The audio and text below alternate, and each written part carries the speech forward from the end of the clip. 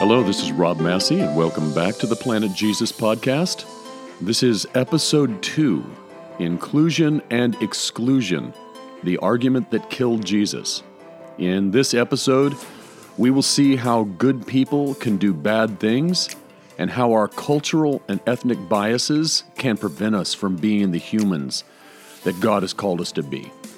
We're also going to see how Jesus' selective use of the Old Testament helped reveal this tendency within humanity. I hope you enjoy the program. So let's start by looking at the story written by Luke. He was an early pagan convert to the Jesus movement, and in Luke 4:16, he begins this story, and he came to Nazareth, he's talking about Jesus here, where he had been brought up, and as was his custom, he went to the synagogue on the Sabbath day, and he stood up to read. And the scroll of the prophet Isaiah was given to him. He unrolled the scroll. He found the place where it was written. Well, let's stop here for just a second. If we have read up to this point, if we had been reading Luke from Luke 1 all the way up to Luke 4:16, we would have seen in the narrative that Nazareth is identified as Jesus' place of settlement after his family was exiled in Egypt. It was there that he grew up. He grew in wisdom and in stature and in favor with God and man. That's what Luke 2:52 says. So this is the town that he grew up in.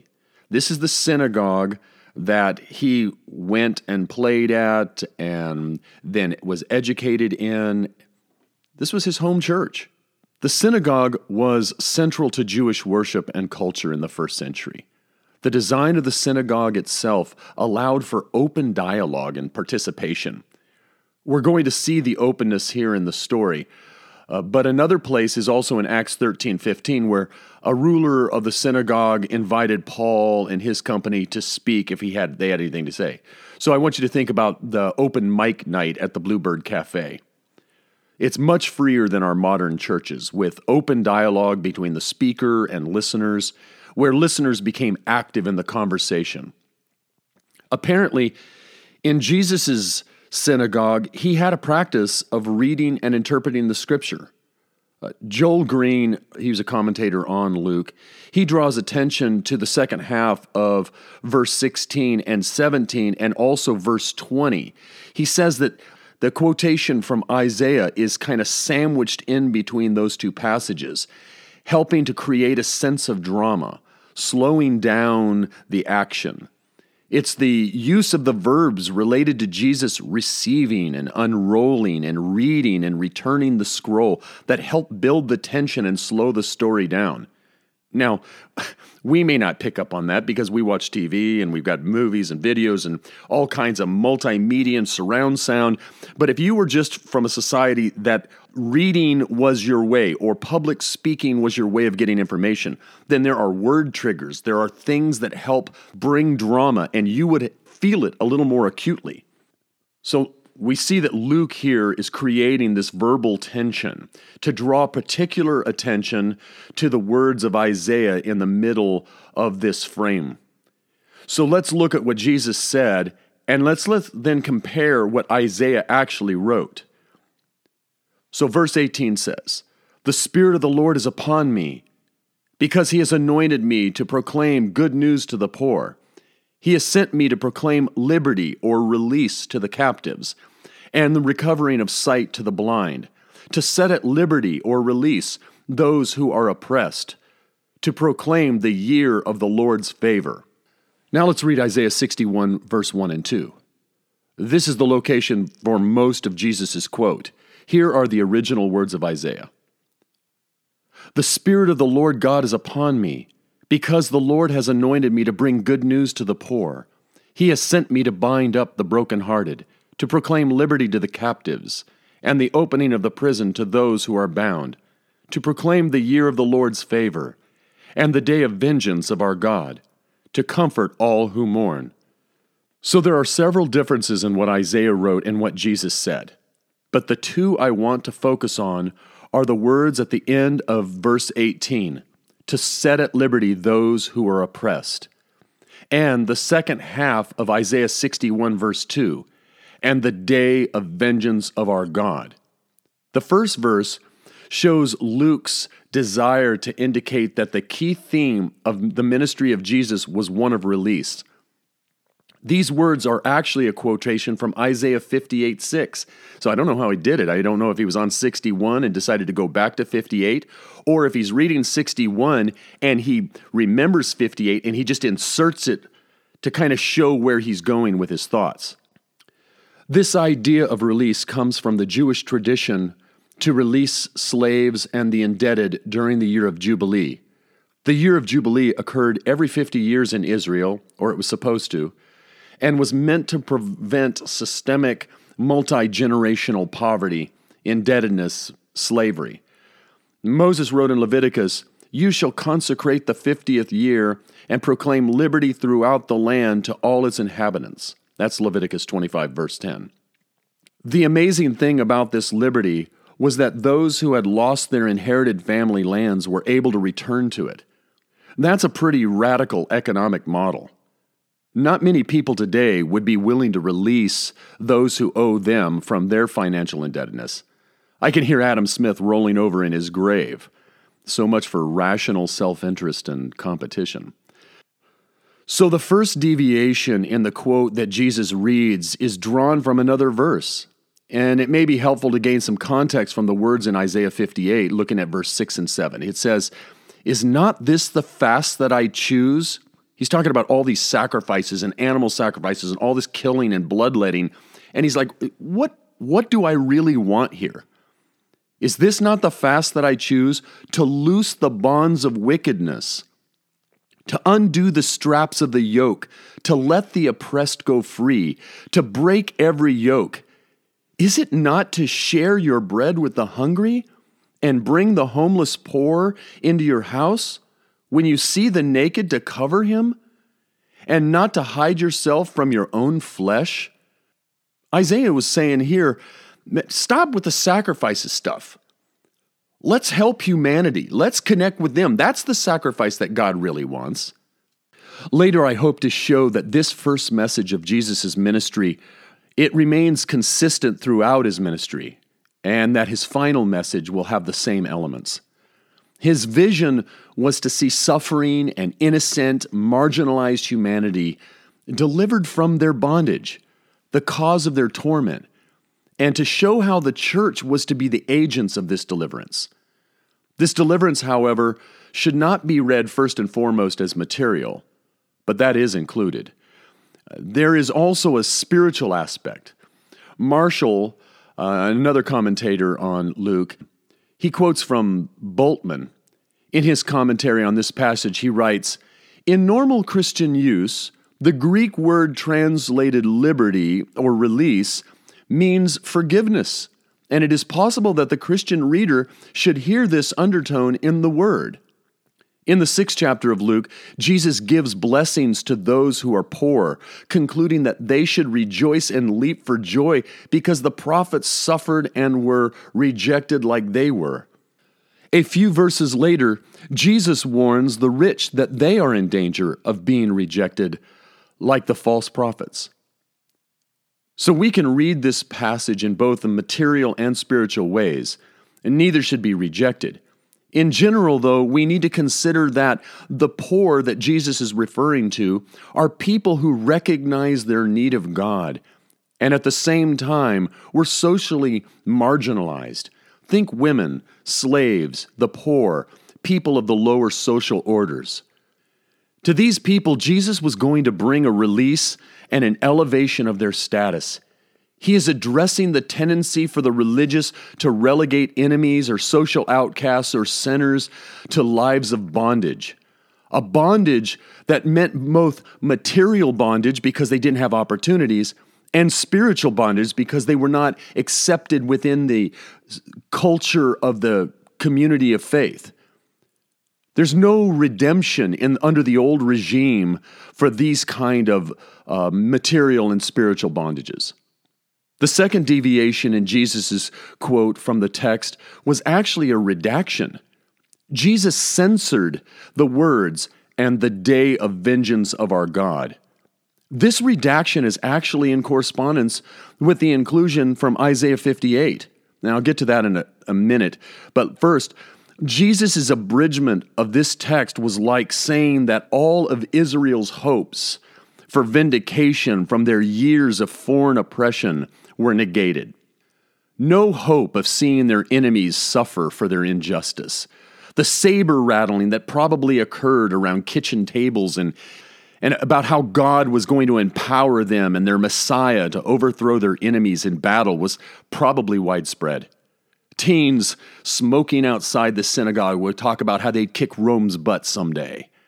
We know that's true because they attempted it in AD 66 through 70.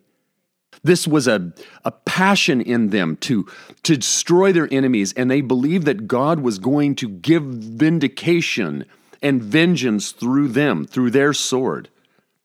I wonder if Jesus recognized the fact that all humans are a product of their varied experiences, both the good and the ugly. As a result, we are all the enemies of someone. We all need deliverance from enemies, and victims need deliverance from us. The answer for all humanity is the favor of the Lord, or as the last line of Jesus' quote from Isaiah, to proclaim the year of the Lord's favor. Everyone is included in the Jubilee. All wrongdoing has been forgiven. We are granted our place in the inheritance of God.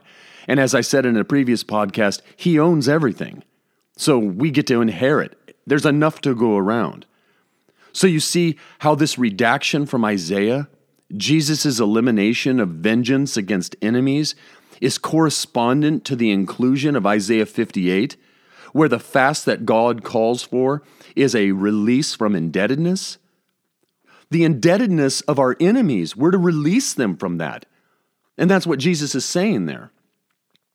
Who is God to take out vengeance on if everybody's been released from their indebtedness? If everyone is participating in the Jubilee, who is God to take out vengeance on? They've all been forgiven during the once-and-for-all Jubilee that Jesus was bringing in. Forgiveness and the resulting reconciliation is the only path forward. So now let's continue reading, and we'll continue with verse 20. And he rolled up the scroll, and he gave it back to the attendant and sat down. And the eyes of the synagogue were fixed on him. And he began to say to them, "Today this scripture has been fulfilled in your hearing." The tension in this room could be cut with a knife. When was the last time you heard a preacher read 2 verses and sit down? Not only did he only read 2 verses, he cut out the best part, the part where Israel's enemies were judged. And by extension, you can say it was a principle that applied to the enemies of everyone in that synagogue. They didn't want to release. They didn't want to forgive. They wanted vengeance on their enemies. All the eyes of the people in the synagogue were fixed on him. They sat there looking at him for some explanation. Again, Luke is building this tension. His response leads with the word, "today." I love that. I can imagine Jesus finally going, let it build, let it build. Those awkward silences in church when somebody is supposed to do something, but they're not doing it, and everybody's like going, what's supposed to happen next? Jesus then leads out, "today," which if we had time, we could mine that word and investigate it for all its meaning in Luke's writings. But today, this scripture has been fulfilled in your hearing. Similar to Mary's proclamation in Luke 1, verses 47 through 55. Notice all the fulfillment verbs in her praise of God. He has looked on. From now on, all generations. He has done. He has scattered the proud. He has exalted those of humble estate. He has filled the hungry, and he has helped his servant. Something had happened. Mary knew it, and Jesus was proclaiming that day, his ministry beginning, was the fulfillment of all that God had promised for the salvation of Israel. This final Jubilee, where Israel's king would deliver them permanently, was occurring. Unfortunately for Jesus, his words showed too much grace to the outsider. So let's continue reading verse 22. And all spoke well of him and marveled at the gracious words that were coming from his mouth. And they said, "Is this not Joseph's son?" I agree with Marshall on this passage. The people spoke of him, but their words could have been good or bad. In the Greek, this is an ambiguous term that could have gone either way based on context. So the words well of, following the word spoke, are added by the translators. I'm now quoting from Marshall. He says, spoke means to bear witness to and can be taken in the sense to praise. He provides several examples from the Christian scripture, specifically from Acts, which is important because it was also written by Luke.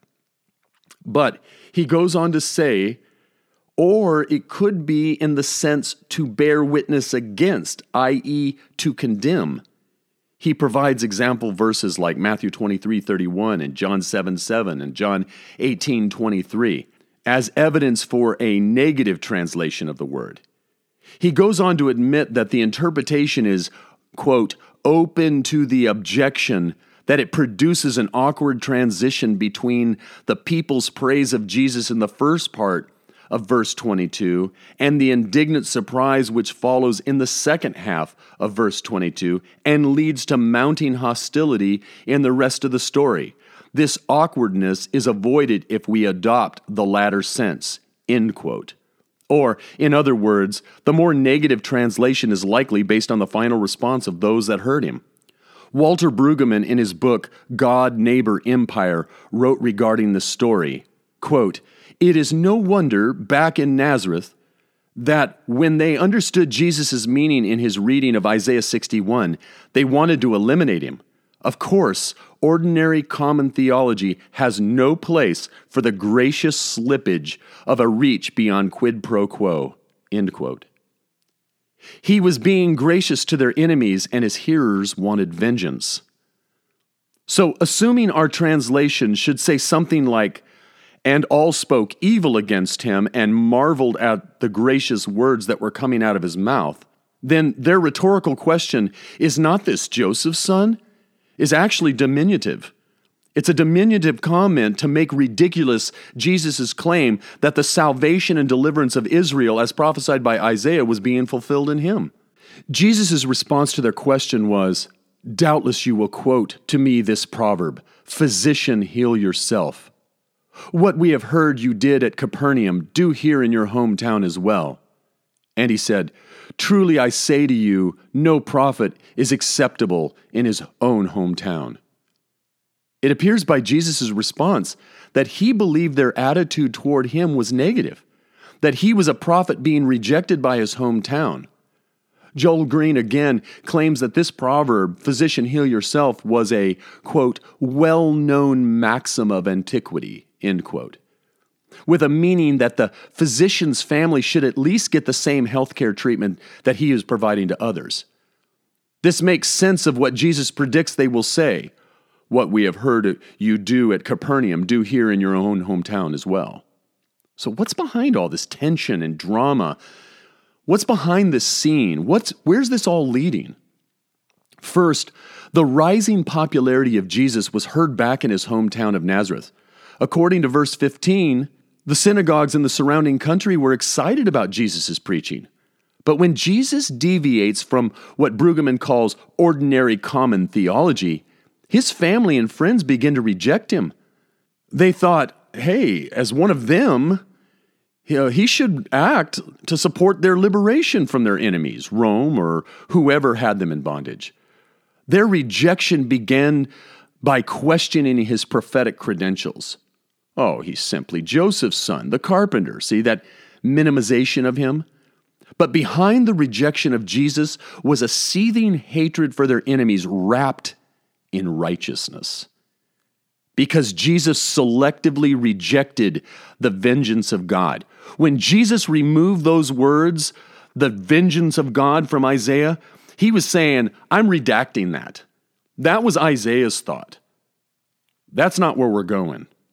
He began to focus only on the gracious passages of Isaiah's prophecy. He exposed their heart. He was clearly not going to act on their behalf and in accordance with their cultural and ethnic biases. Now, they could have come back to Jesus and said, hey, well, we have chapter and verse where vengeance will be executed on our enemies. Don't you believe the Bible, Jesus? Jesus was clearly being selective. They were correct. But let's notice, though, the two stories that Jesus decides to tell. Both are miraculous acts from two super prophets of Jewish history. No doubt his hearers knew these stories, but they were being selective as Jesus was. But their selections leaned towards a message that lacked grace, where Jesus wanted to embrace the grace and mercy and love of God. So let's finish reading. Verse 25. But in truth I tell you, there were many widows in Israel in the days of Elijah, when the heavens were shut up 3 years and 6 months, and a great famine came over all the land. And Elijah was sent to none of them, but only to Zarephath, in the land of Sidon, to a woman who was a widow. And there were many lepers in Israel in the time of the prophet Elisha, and none of them was cleansed, but only Naaman the Syrian. When they heard these things, all in the synagogue were filled with wrath. And they rose up and drove him out of the town, and brought him to the brow of the hill on which their town was built, so that they could throw him down off the cliff. But passing through their midst, he went away. Now that was a real homecoming.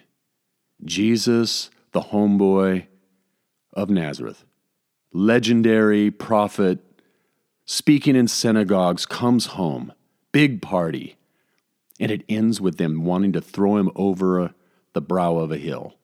These two stories show that there were widows and lepers in Israel with needs, but the two prophets were sent by God to bring relief to non-Jews, foreigners, outsiders, people from nations known to be oppressors of Israel, people that Israel wanted vengeance on. It is not that Elijah and Elisha did not help Israelis, but they also extended God's grace to foreigners. Luke, the writer of this gospel, was an outsider, a Gentile. You can see why he wanted to communicate this story of Jesus to the Gentile converts around the Roman world. I wish we had time to dive into Miroslav Volf's thoughts on his book, Exclusion and Embrace. He claims that the gospel has both the aim and power to reconcile the tribes of the world. The same tendency to exclude existed in the first century as existed in Miroslav's home country. One of the challenges with presenting this material is that we can find ourselves excluding those in the synagogue in Nazareth who wanted to exclude others. You feel that tendency? You're like, oh, wow, they were rejecting Jesus. Reject you, man, let's call down fire. You remember when the disciples wanted to call down fire on that Samaritan city? And Jesus says, you have no idea what spirit you are of. These people, his disciples, were quoting from Elijah calling down fire on the prophets of Baal. They had good Bible for it, but Jesus is saying that's not the right spirit we're to have. We're not to call down fire on our enemies. Volf, he quoting from Nietzsche, wrote, Nietzsche underscored the connection between the self-perceived goodness of Jesus' enemies and their pursuit of his death. Crucifixion was a deed of the good and the just, not of the wicked, as we might have thought. That was Volf's comments regarding Nietzsche's comments. This was an act. The violence that was perpetrated against Jesus was not an act of ungodly pagans. This was an act of people of faith, people who were good and just. Volf goes on, the good and the just could not understand Jesus because their spirit was imprisoned in their good conscience. That phrase there, imprisoned in their good conscience. That's Miroslav Volf again. They crucified him because they construed as evil his rejection of their notions of good. He goes on to say, exclusion can be as much a sin of a good conscience as it is of an evil heart. You see what he's saying? Those were good people in the synagogue in Nazareth, but their hearts changed towards Jesus from a provincial admiration of the homeboy Jesus to wanting to kill him because he violated a tenet of their goodness, that is, God's vengeance on bad people. We need to remember that we are someone's bad person, someone's oppressor, someone's enemy, someone's foreigner. So what should have been the response? of the people in the Nazareth synagogue? How should we respond to excluders like them today? Wolf later in his book writes, quote, Jesus condemned the world of exclusion, a world in which the innocent are labeled evil and driven out, and in a world in which the guilty are not sought out and brought into the communion. Jesus' reminder to Israel about God's grace towards foreigners that day in Nazareth was not implying that God would allow suffering to continue unabated, but it was a recognition that both the innocent and the guilty needed deliverance. We all fall into one of those two categories at some point in our life. Our attitude towards others should be one of inclusion, where excluders are called out for their behavior, but not rejected from community. It's easy to fall into the tribe of the includers at the exclusion of all others. Remember that Paul said that Christ's sacrificial love was extended to us while we were yet enemies. This is the example we've been given, and no other Christian response seems viable to me. We must risk loving others. Who are the others in your life? Jesus did not die that day. He was able to pass through their midst as a foreshadowing of how he would pass from death to life following the cross. One of his last messages on the week of his death, Jesus said, "Then the king will say to those on his right, 'Come, you who are blessed by my Father, inherit the kingdom prepared for you from the foundation of the world. For I was hungry and you gave me food. I was thirsty and you gave me drink. I was a stranger and you welcomed me. I was naked and you clothed me. I was sick and you visited me. I was in prison and you came to me.'" His message about the deliverance of the poor and imprisoned that he started his ministry with continued throughout his ministry. He was killed for his inclusion of others, the socially unacceptable and the marginalized. Persistent excluders will eventually be excluded, but our job as the church and our job as citizens of the world, if you're not a churchgoer, is to call them to reconciliation, offer them salvation, and include them in the community. What kind of world would that be? Let's look for the others in our lives and break with any ethnic and cultural beliefs that keep us separated. Let's search ourselves. To whom are we oppressors and foreigners? Let's speak words of reconciliation. Thank you for listening. There are hundreds of thousands of podcasts out there, and you could have chosen any, but I sincerely appreciate your investment and time into mine. The show notes for this and all episodes and other links to source material can be found on my website at rob-massey.com. If you enjoyed the show, please subscribe, rate it, and share it with a friend. Thanks again.